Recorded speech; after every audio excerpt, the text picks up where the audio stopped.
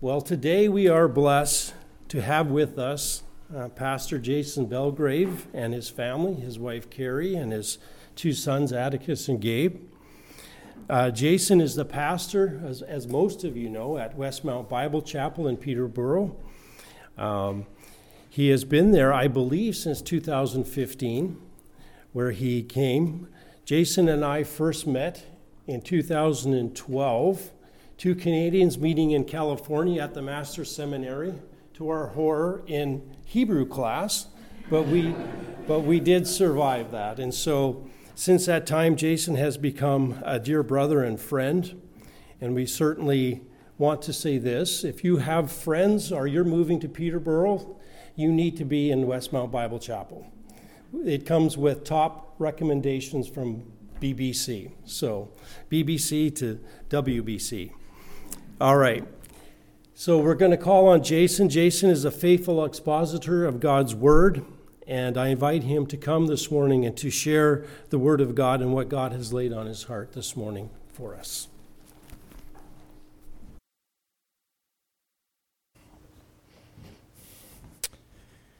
Well, thank you, brother. Man, I always get such a warm welcome.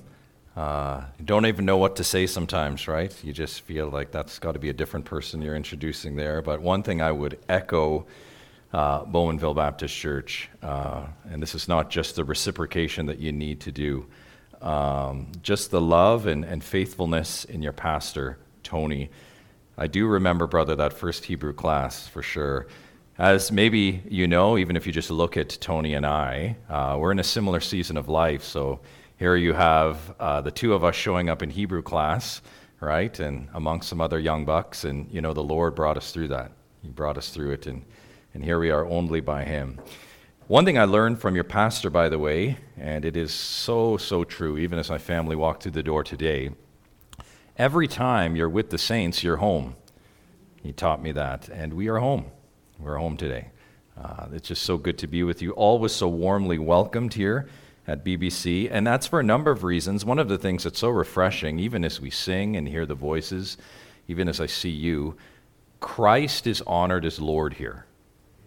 It's one of the things boys keep us on track with these things at times as we think about other churches and what's happening in the broader church. And one of the peace that we have coming here is that Christ is Lord. Christ is Lord in this place.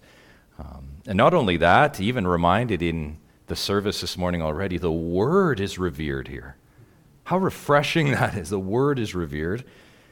I can say this not just for my family, but for the Bowmanville Baptist Church family. We have worshiped the Lord in the splendor of holiness this morning. So praise God for that. And that's why we love this place. There's an understanding at BBC that we, the saints, are set apart, not just as people, but in our conduct on Sunday mornings. We must be.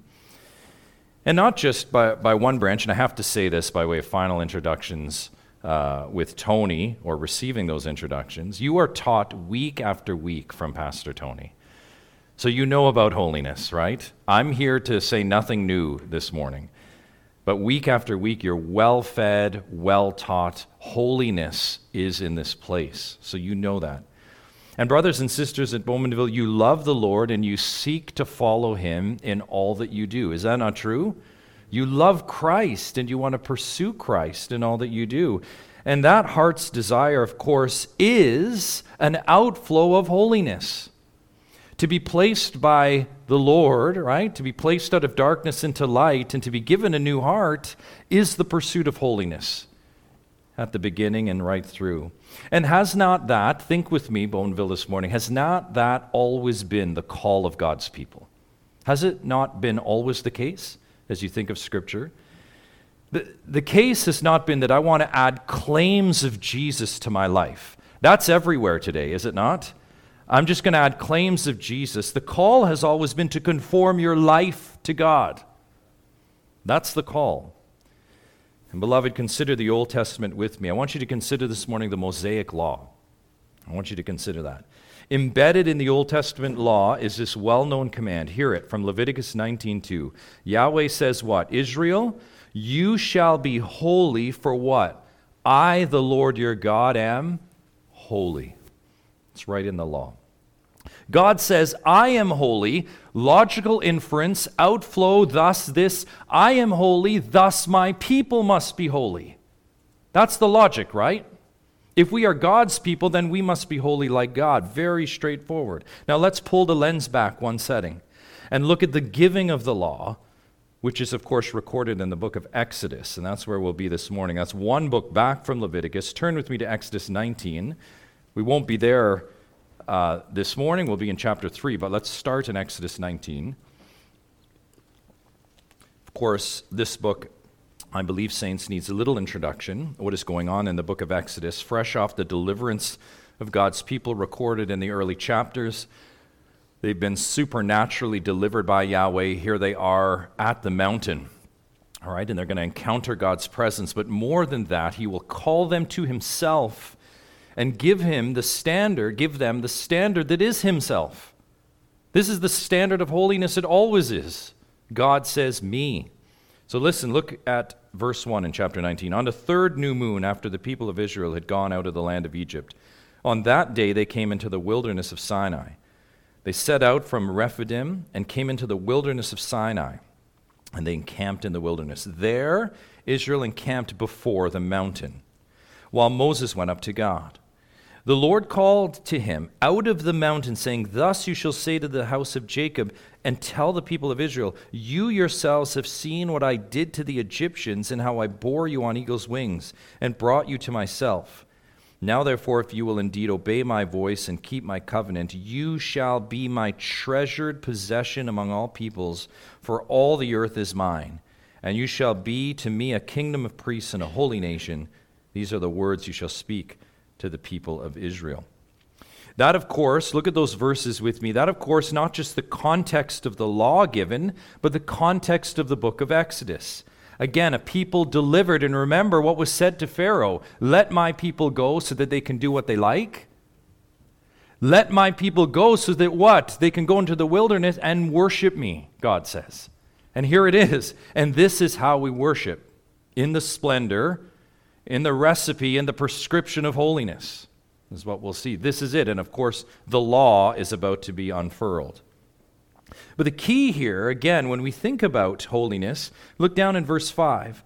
Now therefore, if you will indeed obey my voice and keep my covenant, you shall be my treasured possession among all peoples, for all the earth is mine. So important.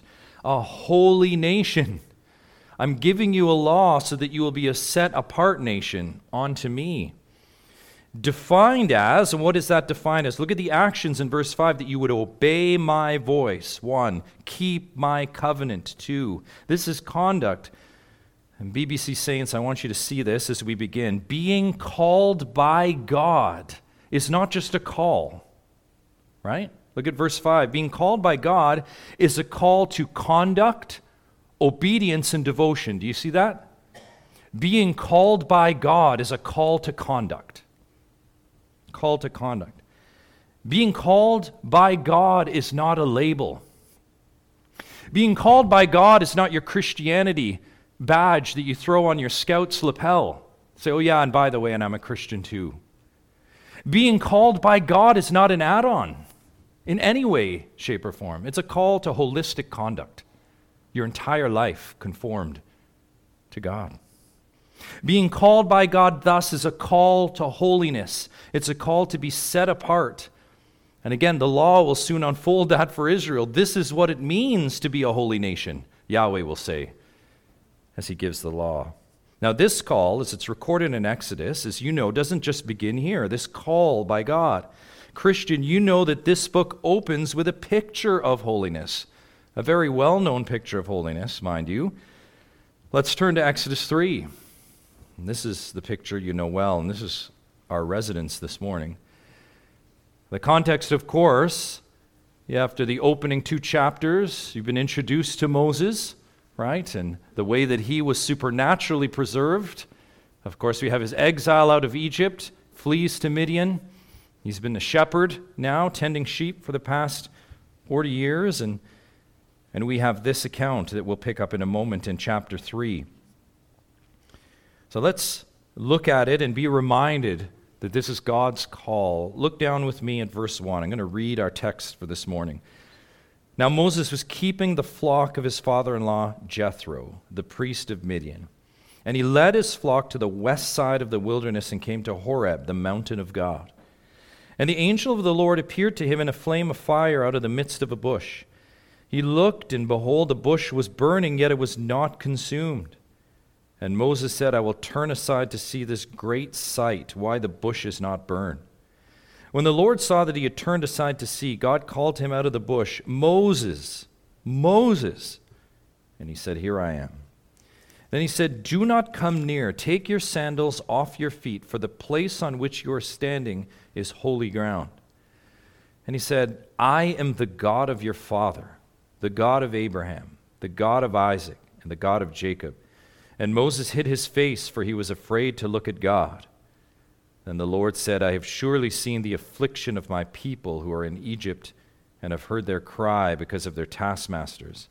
I know their sufferings, and I have come down to deliver them out of the hand of the Egyptians, and to bring them out of that land to a good and broad land, a land flowing with milk and honey, to the place of the Canaanites, the Hittites, the Amorites, the Perizzites, the Hivites, and the Jebusites.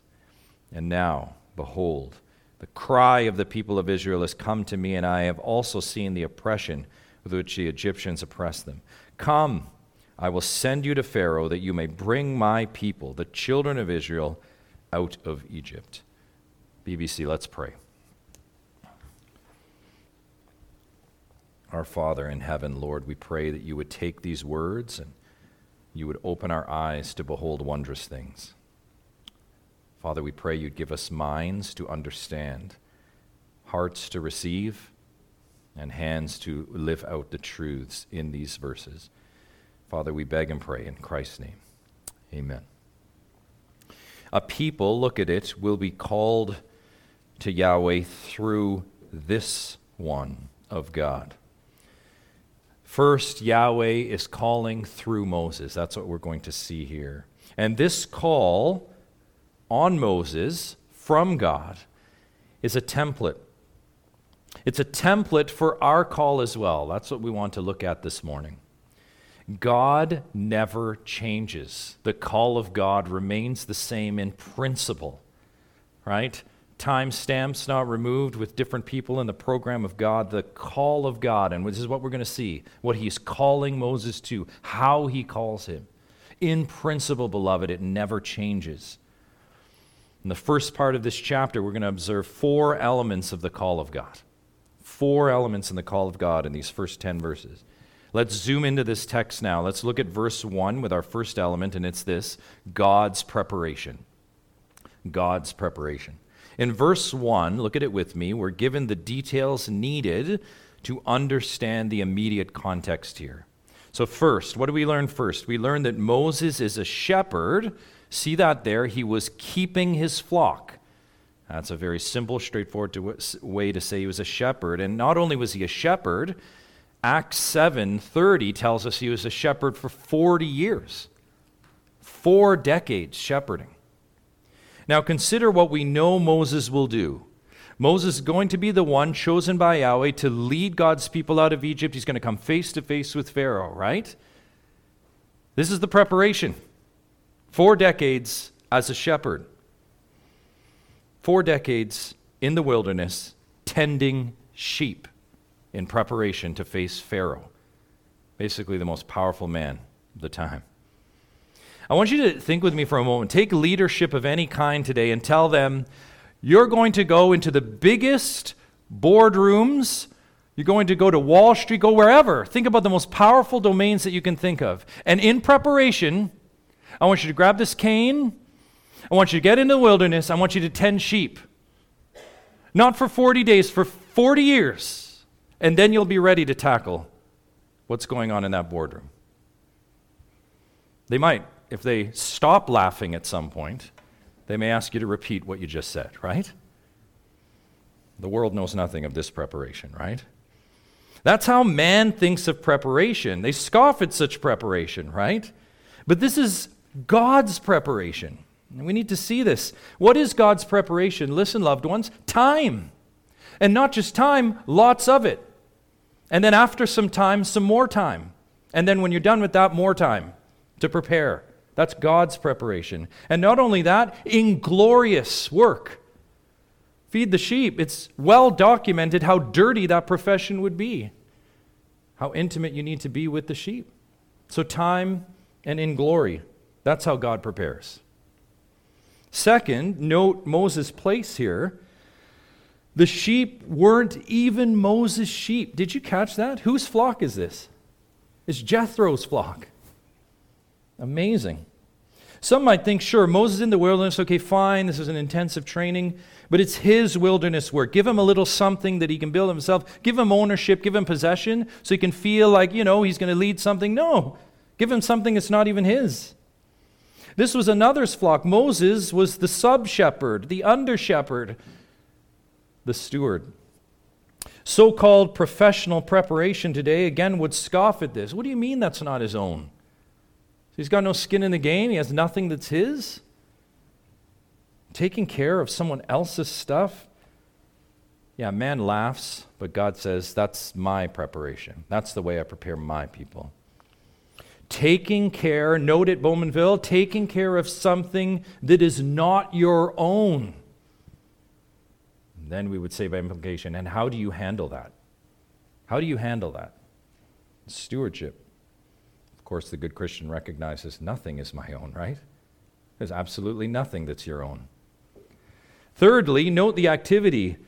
Moses was actively, note that, leading the flock across the wilderness. All of this in verse 1. Moses is not just biding his time. He's not just waiting on a preparatory sign from the Lord. I'm just here, I'm waiting for the Lord to speak to me. Moses is not looking back to Egypt, and he's not looking ahead to what's next. He's leading right now. Do you see that? Moses is busy at work. Moses is diligent with his lot. Moses is getting at it. I've heard it said, and I believe this more than ever, I think Pastor Tony would agree, after years of ministry, if you want something done, give it to a busy person. Right? If you want something done, give it to someone, because they get it. They're getting it done. They're busy doing it. They aren't waiting for something. They're getting it done. In some sense, that's true here. Moses is not sitting on the rock in Midian just waiting. So for an impression, for a feeling of what to do next, he's doing. He's engaged responsibly in the work that is laid before him. He's not analyzing the work. He's not looking forward, backward. He's doing the work now. And mark this, church, this is what you see every time in God's preparation, someone doing. It's not the big dreams and visions then. You know those folks? Oh, this is what I'm going to do. I'm just waiting. I'm waiting. This is what it's going to be then and out there and in the future. And I just got to wait and it's going to be. No, it's not that. God's preparation is the now, the little, the mundane, the pedestrian. Right now, this is what I'm doing. Interestingly, in that activity, Moses so happens to lead the flock where? Look at the end of verse 1. Horeb, the mountain of God. Horeb, also known as Mount Sinai, which is a precursor pointing to what's going to be ahead in Exodus on this very mountain. Of course, that's an imminent encounter, the giving of the law, the glory of God revealed, all here on Horeb or Sinai. So let's pause now just for a moment, BBC, and recap God's preparation for a moment. Number one, Moses is a shepherd, remember, for 40 years. The lowly, messy occupation of tending sheep. An occupation, by the way, we need to note this as we're reading through Genesis, Exodus. Genesis 46:34 tells us shepherding was despised by the Egyptians. Right? Remember, at times they would look back and want to be back in Egypt. One thing the Egyptians hated, it was shepherding. Despised by the culture, the world, if you would. In other words, God prepared Moses by engaging him in unpopular work that no one else wanted. We could say it and pull implication from it. Unpopular work that no one else is willing to do.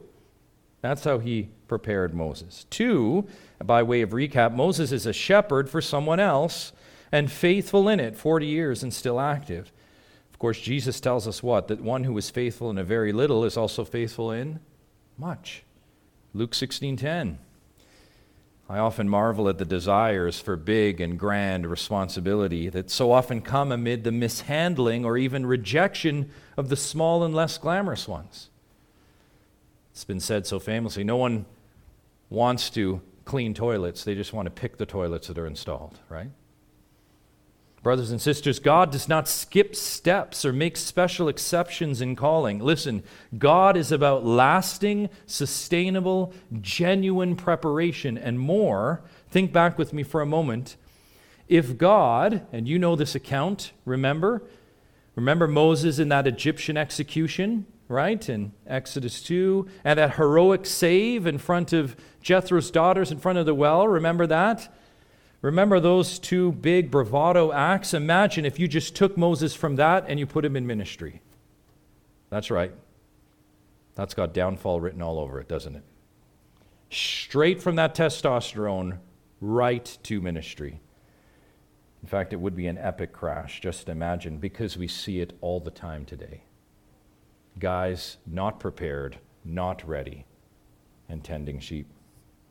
God's preparation, listen, requires time, humiliation, stewardship, and activity, vital raw ingredients for God's preparation. True for all of us, for whatever our vocation and lot is today. Then and only then was this man of God, Moses, ready for what came next. And that brings us to our second point. So it's God's preparation. Secondly, God's presentation.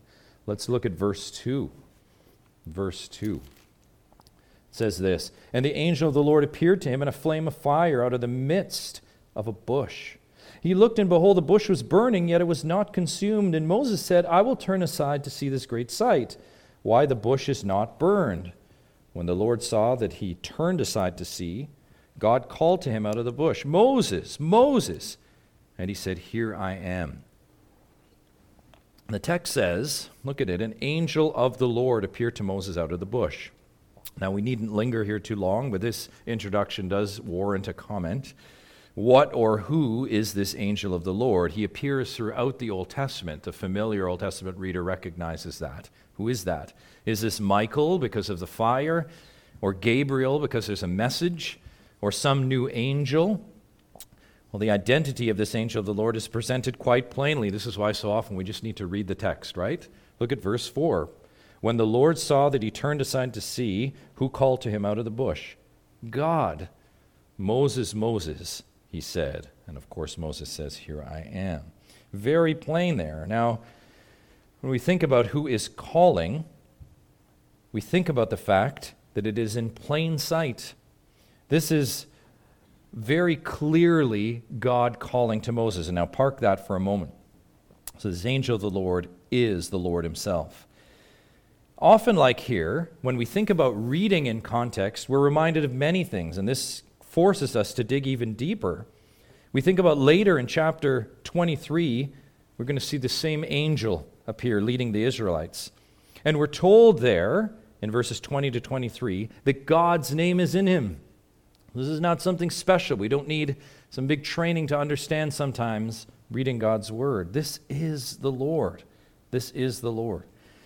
Even more, and let's leave one more, he has the power to forgive sins, right? Also, we'll see that later in this book. And of course, Mark 2 tells us who is the only one that can forgive sins. It is the Lord.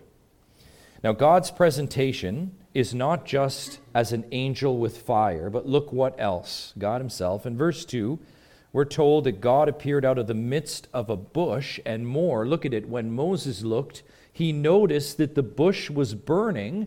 But what supernatural thing? It was not being consumed. Do you see that? It was not being consumed. This is, yes, folks, a supernatural appearance. Wilderness bushes do burn. But here's the thing. Naturally, they burn up. They burn up. Certainly, that is more than enough to get Moses' attention. This bush is burning, which might have been common, but it's not burning up. Not burning up. And now with Moses, and this is how the Lord works, right, getting our attention when he calls us, Moses' focus is now directly where God's presence is and God calls. Look at verse 4. The Lord saw that he had turned aside to see. God called him out of the bush, Moses, Moses. Now again, this is where we want to really slow it down as we study God's word. A verse like this just warrants us to look very carefully at what's going on. You can glean so much theology, oftentimes just out of one verse, even in a narrative. Yes, it's true. First of all, let's begin with the most obvious thing that we would observe in that verse. The call of God is initiated by who? God. Do you see that? God initiates this call. This is not Moses reasoning himself to God in the wilderness. You see that? This is God's initiation. This is not Moses thinking, you know what, I think I'm done with this profession. I need a career change. I need to shift gears. That's not what's going on here, is it? This is not Moses coming to God at all. Beloved, see this. This is God initiating and coming to Moses. Do you see that? Secondly, the call of God is no different to any other call of God in Scriptures. As you're reading the text, you would say, well, wait a minute. I see this all over the place. Let's just talk about the Old Testament. Do you remember Gideon in Judges 6? He was busy doing what? Threshing wheat. He wasn't looking for God, and then God did what? He called him. What about Samuel in 1 Samuel 3, called by God twice while he was asleep? Certainly there's your picture that he wasn't looking for God. It's God initiating with his prophets. Isaiah 6, it's God. Jeremiah 1, Ezekiel 2, God calls. God calls. The Son of God called his apostles. Remember, they were busy fishing and tax collecting? Mark 1. It's the Son of God that called Paul. Remember, he was busy violating and ravaging the church, wasn't he? He certainly wasn't contemplating the existence of God and finding him. Acts 9. All these calls in Scripture always, here it is, beloved, and we want to make sure we're clear on this, initiated by God to those not looking for God at all. You see that? And you know it's no different today to men and women of God, maybe like you and me. Is that not true? I want you to think back to your conversion. Really at the heart of your true conversion. You know this. You are not only not looking for God when he called you, but theologically you were what? You were dead. You had no spiritual pulse to look for God at all. And that's precisely why God's word confirms later, Ephesians 2:1, you were dead in the trespasses and sins in which you once walked. It's impossible for a spiritually dead person to reason, to will, and to choose God. He can't. That's why God presents himself in this call. That's what Titus 3:4 describes. Think about this principle, not just true in calling Moses to this time and vocation. This is true of salvation. Titus 3:4. But when the goodness and loving kindness of God our Savior appeared, there it is, initiation, he saved us not because of works done by us in righteousness, but according to his own mercy by the washing of regeneration and renewal of the Holy Spirit, whom he, note his action, poured out on us richly through Jesus Christ our Savior. That's first cause right there. God moves first when he calls his children. That first movement is what we see here with Moses. Moses wasn't looking for God, but God was seeking Moses. This is God's presentation. It's supernatural initiation by God alone. And God's presentation is not only his initiation, but listen, it is clear, it's powerful, and it's effective. It's not a vague dream. It's not a maybe. It's a convicted call that demands a response. And speaking of response, look at the end of verse 4. All Moses can say is what? Here I am. We are powerless. Is it not true, Christian? We're powerless when God calls. That's an effectual call right there. We're powerless. Okay, with God's call, we've seen God's preparation, God's presentation, now God's placement. We continue in verse 5. Look at it with me. God's placement. Then he said, do not come near. Take your sandals off your feet, for the place on which you are standing is holy ground. And he said, I am the God of your father, the God of Abraham, the God of Isaac, and the God of Jacob. And Moses hid his face, for he's afraid to look at God. Saints, again, I want you to recall the call of God is what? It's a call to holiness. Remember that? The call of God is a call to holiness. The two go hand in hand. When God calls, he doesn't call you. It's not an apologetic call. He doesn't call to say, oh, by the way, I exist and you really should acknowledge me. It's not a call for fire insurance. He doesn't say, well, and I exist, and by the way, so you don't go to hell, you should just maybe acknowledge me. The call of God is always a call to holiness. Remember, a call to conduct. Every time. So the two go hand in hand. That's really important as we read through a text like this. The call of God is a call to holiness, as you see in this famous text. And we need to grasp this element of the call of God, because God prepares and God presents himself. And God here places Moses on holy ground. He does it. That would be not on some special mountain in and of itself. You got the really choicest of mountains or anything like that. No. But on this mountain ground that, listen, is now holy. Why? Because of the special soil of Horeb? No. It's holy because God is there. You see that? That's the reason. It's holy because God is there. God dwells there. That's what makes this ground holy. Or listen, anything else with God's residence in it or on it is thus holy. That's why holy, the word means to be set apart, if you will, something different, because it is now of God. Like this building, there's not holy bricks that were put into Bowmanville Baptist Church, right? This place is holy because the saints are here and God's presence is here. That's why this place is holy, the gathering of the saints. Nothing we will see of holiness in this passage will say less than that. To be holy is to be set apart because God is in it. Yet, friends, I want you to see that there's more than that here. Look with me. First, this call of God in Exodus 3 is not about God separating from man. God separating from man. Now, you know this thinking because it's the stuff of false religions. Allah separates himself from man. Is that not true? Not the God of creation and not the God of the Bible, right? That's not what this separation is. This is not a call where God says to Moses, listen, I cannot come to you, Moses, you feeble man. I cannot speak to you, you speck, nor can I cohabitate with you in this place because you're just so not like me. Is that what the text says? God comes down and he meets that speck. Right? In fact, quite the opposite. God places Moses, listen, right into his manifest presence. Do you see that? God calls out to Moses, and God tells Moses that the actual ground you stand on, where God is holy. Now, it is true, loved ones, look, that there's an initial separation defined here. You see that? God does caution Moses on drawing near. That's true initially. And he does proceed to command Moses to remove his sandals. And people want to jump quickly to that, right? And we'll get there, of course, in a moment. However, what we need to observe here is that while separation is in the call, no doubt, right? You see it. It is in the call. It is not, separation is not the point of the call of God. You see that? That's not the point. It's in it, but it's not the point. In other words, God doesn't call us just to separate, right? He doesn't just say separate. Separation alone is the stuff of who? Cults. That's what cults do, and they do that very well, don't they? They can separate very, very well and create their own bubble. They do separation onto themselves. Is that not true?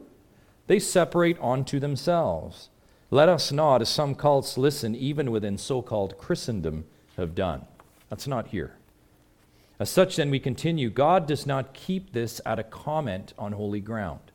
Let's look at it. God says what first? Look at verse 5.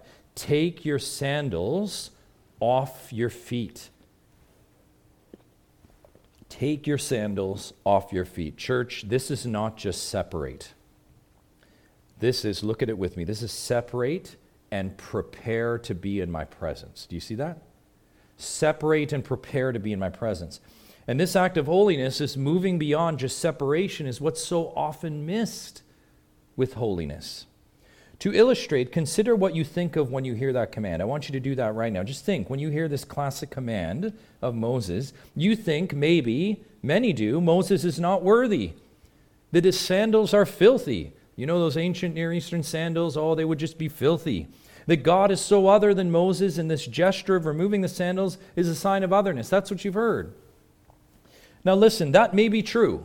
Certainly we're not disputing that that would be true, but that's not what's being communicated here. This is what we can't miss. What's noteworthy about this account, saints, is what God doesn't say. And here it is. This is what God doesn't say. God doesn't tell Moses to go and get a whole bunch of extra sandals because you're going to need insulation and a cushion between a holy God. He doesn't say that, does he? Get a whole bunch of stuff, get some blankets too, throw them in between the ground and your feet. Or he doesn't say, go and fetch really clean sandals. Clean them up, shine them up, or even better yet, make new ones and then you're ready, like the new wedding suit, right? He doesn't do that. That's not what he's saying. Not here. God says, instead of putting layers or buffers between your naked feet and my holy ground, what does he say? I want you instead to remove those sandals, and look at it, and have just your naked feet meet my ground. Do you see that? That's what he says. This is, beloved, nothing short of intimacy. You see that? This is intimacy. This is holiness. This is drawing closer, not divided separation. Hence, here in the call of God, we see that holiness is about our proximity to the presence of God. This is so important. Holiness is not just separation. Holiness at its heart is separation onto intimacy with God. Right? This is the key. The call of God places us closer to God and thus requires us to remove the things, here in this moment, like sandals, that impede our intimacy with Him and our drawing close to Him. By the way, a couple of details in verse 6 confirm this intimacy. First, God says, I am the God of your fathers. In other words, I am the God you know. I'm the God of the line. I'm the God of the people. I'm your God. This is not a call of God from some foreign God, unknown God. Yahweh says, you know me. Your fathers know me. Secondly, look what Moses does in response, end of verse 6. And this is really telling. He hides his face. You see that? Why? Not because of intimidation, but because of intimacy. Because of proximity. That's why he hides his face. This is Yahweh manifest. This is amazing. This is Moses in a place he's never been before, called out by a holy God, and now intimate with a holy God. I love what Sinclair Ferguson says. He describes this holy intimacy, something like a bride and bridegroom getting close, physical and intimate for the first time. You can picture that vignette, can't you? For the first time, they behold the beauty of one another, and they want to hide their face. That's what's going on here. This is the call of God, placing Moses into his presence and onto holy ground. Just like our call, Christian, the call to holiness. The call to holiness. One more element here, and it's God's promise. Let's turn our attention directly to verse 7. Then the Lord said, I have surely seen the affliction of my people who are in Egypt, and have heard their cry because of their taskmasters. I know their sufferings. Incredible language here. Let's look at it. The Lord says, I have surely seen. If we were to peel back and look at the original, we'll see that that surely is emphatic. Not just I have seen, I have surely seen. It's Yahweh's way to say, I have. The Lord says also, look at it, I have heard their cry. If you were to turn back to chapter 2, you remember how that ended? Look at verse 23. This sets up this account. During those many days the king of Egypt died. And the people of Israel groaned because of their slavery and cried out for help. Now, is that a cry that goes unheard? Keep reading. Their cry for rescue from slavery came up to God. And then what? Verse 24. And God heard their groaning. And here you have the underpinning for God hearing that cry and responding. What is it? Look with me. And God remembered his covenant with Abraham, with Isaac, and with Jacob. God saw the people of Israel, and God knew. In other words, this, God remembered his promise. He heard the cry, and he remembered the promise. God says, I have seen, I have heard, and I know. He's not absent in Israel's plight here. God's not too busy onto other cosmic things. He's right there in the affliction, hearing the cries of his people, and he remembers the promise. And God says, in light of that, now back to chapter 3, verse 8, he says this, I have come down, this is still to Moses, to deliver them out of the hand of the Egyptians, and to bring them up out of that land to a good and broad land, a land flowing with milk and honey, to the place of the Canaanites, the Hittites, the Amorites, the Perizzites, the Hivites, and the Jebusites. And now, behold, the cry of the people of Israel has come to me, and I have also seen the oppression with which the Egyptians oppress them. Come, I will send you to Pharaoh, that you may bring my people, the children of Israel, out of Egypt. It is his people's plight that moves God. Do you see that? And not only to move, but to move toward a promise and to remember a promise. Let me read it for you in Genesis 15. This would have been hundreds of years later. Do you remember this promise in Genesis 15? Do you remember this to Abraham? The Lord said to Abraham, "Know for certain that your offspring will be sojourners in a land that is not theirs, and will be servants there, and they will be afflicted for 400 years. Yes, that is true. But I will bring judgment on the nation that they serve, and afterward they shall come out with great possessions." That's exactly what's recounted in the book of Exodus. "As for you, you shall go to your fathers in peace. You shall be buried in a good old age, and they shall come back here in the 4th generation. Indeed they do. For the iniquity of the Amorites is not yet complete." That is a promise, an ancient promise. Again, where the God that never changes remembers when he hears his people's cry in Exodus. The call of God to Moses here is a call that is made by way of promise fulfillment. Promise fulfillment. God had promised deliverance years ago. God had promised a land years ago. And here, by way of Moses, God begins to fulfill that promise. That's how God works all the time. Church, listen, the call of God is always motivated by the promise of God. God is not some fair weather deity, not on a whim. Let's see what's going on in the universe today. God operates by sovereign decree, and everything he does flows out of a cosmic ancient promise. Everything. And that's not only true here, but it's true always. It has impacts on you, Christian. True not just for Moses, but for brother and sister, you and me as well. Your call at conversion was a call of God on your life. Think with me. The call of God in your life, that moment of conversion, prepared by God, initiated by God, presented by God. Do you remember that? For the purpose, all of that, of fulfilling a promise. All of that, fulfilling a promise. And this was not a promise from God to his people for their deliverance, when you think about your life today. This was a promise from God to his Son, to the praise of his glory. That's why you and I sit here worshiping Yahweh today. Listen to this glorious New Testament truth, this new covenant truth. I'm going to read from Ephesians 1, 11 to 14. "In him we have obtained an inheritance, having been predestined according to the purpose of him who works all things according to the counsel of his will, so that we who were the first to hope in Christ might be to the praise of his glory. In him you also, when you heard the word of truth, the gospel of your salvation, and believed in him, were sealed with the promised Holy Spirit, who is the guarantee of our inheritance until we acquire possession of it, to the praise of his glory."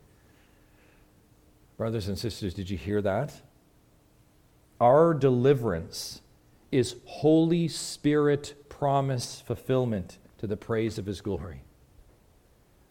At some time in eternity past, God the Father said, "I'm going to give a love gift to my Son." And in that foreordinance was you, Christian.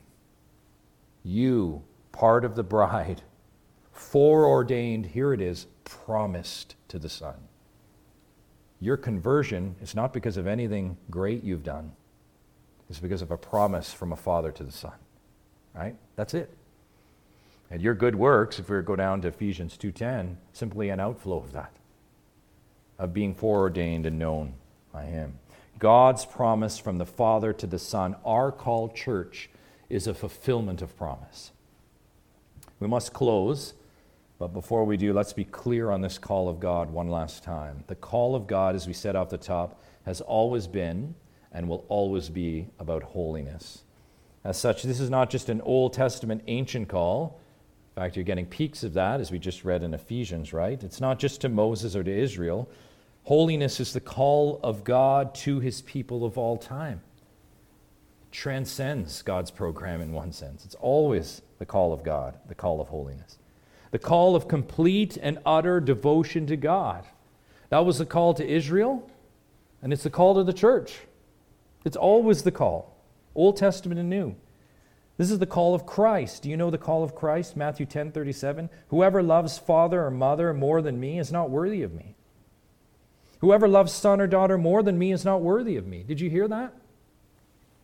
Jesus said, be separate even from your family, your bloodline, and be separate unto me. Jesus elsewhere defines such devotion as the sum of all that God commands. You've heard of Mark 12:30. You shall love the Lord your God with all your heart, with all your soul, with all your mind, and with all your strength. No fence-sitting in our devotion to God, right? That from Christ is about as clear a call to holiness as you'll find in the entire New Testament. And it not only stands in line with the Old Testament, but also sets the table for subsequent calls from those following Christ, to come after Christ, like the apostles. What about Paul in Romans 12:1 and 2? I appeal to you, therefore, brothers, by the mercies of God, to present your bodies as a living sacrifice, what? Holy and acceptable to God, which is your spiritual worship. That too is holiness. How separate and devoted to God are you, says Paul to the Romans. Romans 12 says you present your bodies as a living sacrifice. He'll go on to say you're not conformed to the world, but to the will of God. That's holiness. You're conformed to the will of God. That's holiness. Galatians 2:20, it's no longer I who live, but Christ who lives in me. That actually should be the truth of every Christian. When you leave this place in a few minutes, you're living out Christ with what you think, what you say, and what you do. Is Christ living in you? And the life I now live in the flesh, I live by faith in the Son of God. In other words, holiness equals Christ living in and living out of me. That's true of every true Christian. Life. That's a direct picture. And then, of course, a direct New Testament command. Bowmanville Baptist Church, you know this well. 1 Thessalonians 4:3. Not too long ago, your pastor took you through this, right? You know chapter 4, verse 3. This is the will of God. Your what? Your sanctification, which is literally your holiness. The will of God is your holiness. This is the will of God, Christian, that you be holy. Everyone always says, I wonder what the will of God is for my life. What they kind of skip over is that you would be holy in everything you do. Be holy. There's so many more, but let me leave you with one final one that brings it all together. Old Testament and New, Israel and the church.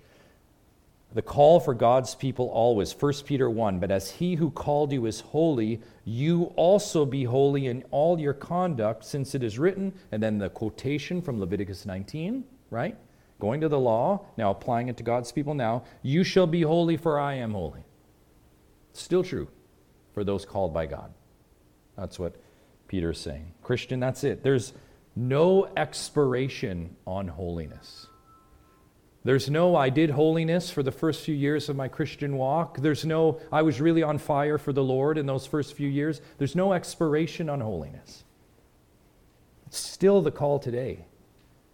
Whether you have been living 5 minutes with Jesus or 50 years with Jesus, it's still the call on your life today. And so we must close with the question that's just hanging in the air, and it's hanging over this text. Do you know it? The question is this: what is impeding your holiness right now? What's blocking your holiness this morning? What sandals do you need to remove to draw close to God? What needs to go, and what needs to go now? What needs to be shed and needs to be shed now? So that you not only separate, but here it is, beloved, you be separate and you draw close to God and be fully intimate and devoted to Him. I trust as the Lord reveals your heart, you will this morning yield to that call to be holy. Saints, let us answer the call of God to be holy, not with reluctance. Can I make that final heartfelt plea to you? Let's not do it clinging onto the doorposts. Let's remove our sandals with joy. with joy. Let's throw him off. So that he may be glorified in our lives. Yes, his glory, listen, his glory shines through our holiness. His glory shines through our holiness. Pray with me. Father, we thank you for these truths in your word. When we think of the call of Moses, the call of Israel, and the call of the church that's still true today. Father, we thank you that the call that you give is a call to be separate and fully devoted to you. Oh God, we beg and pray that you would help us to do that. Help us to remove sandals, to shed, Lord, so that we can draw close to you. And that is our cry as we leave this place today. In Christ's name we pray. Amen.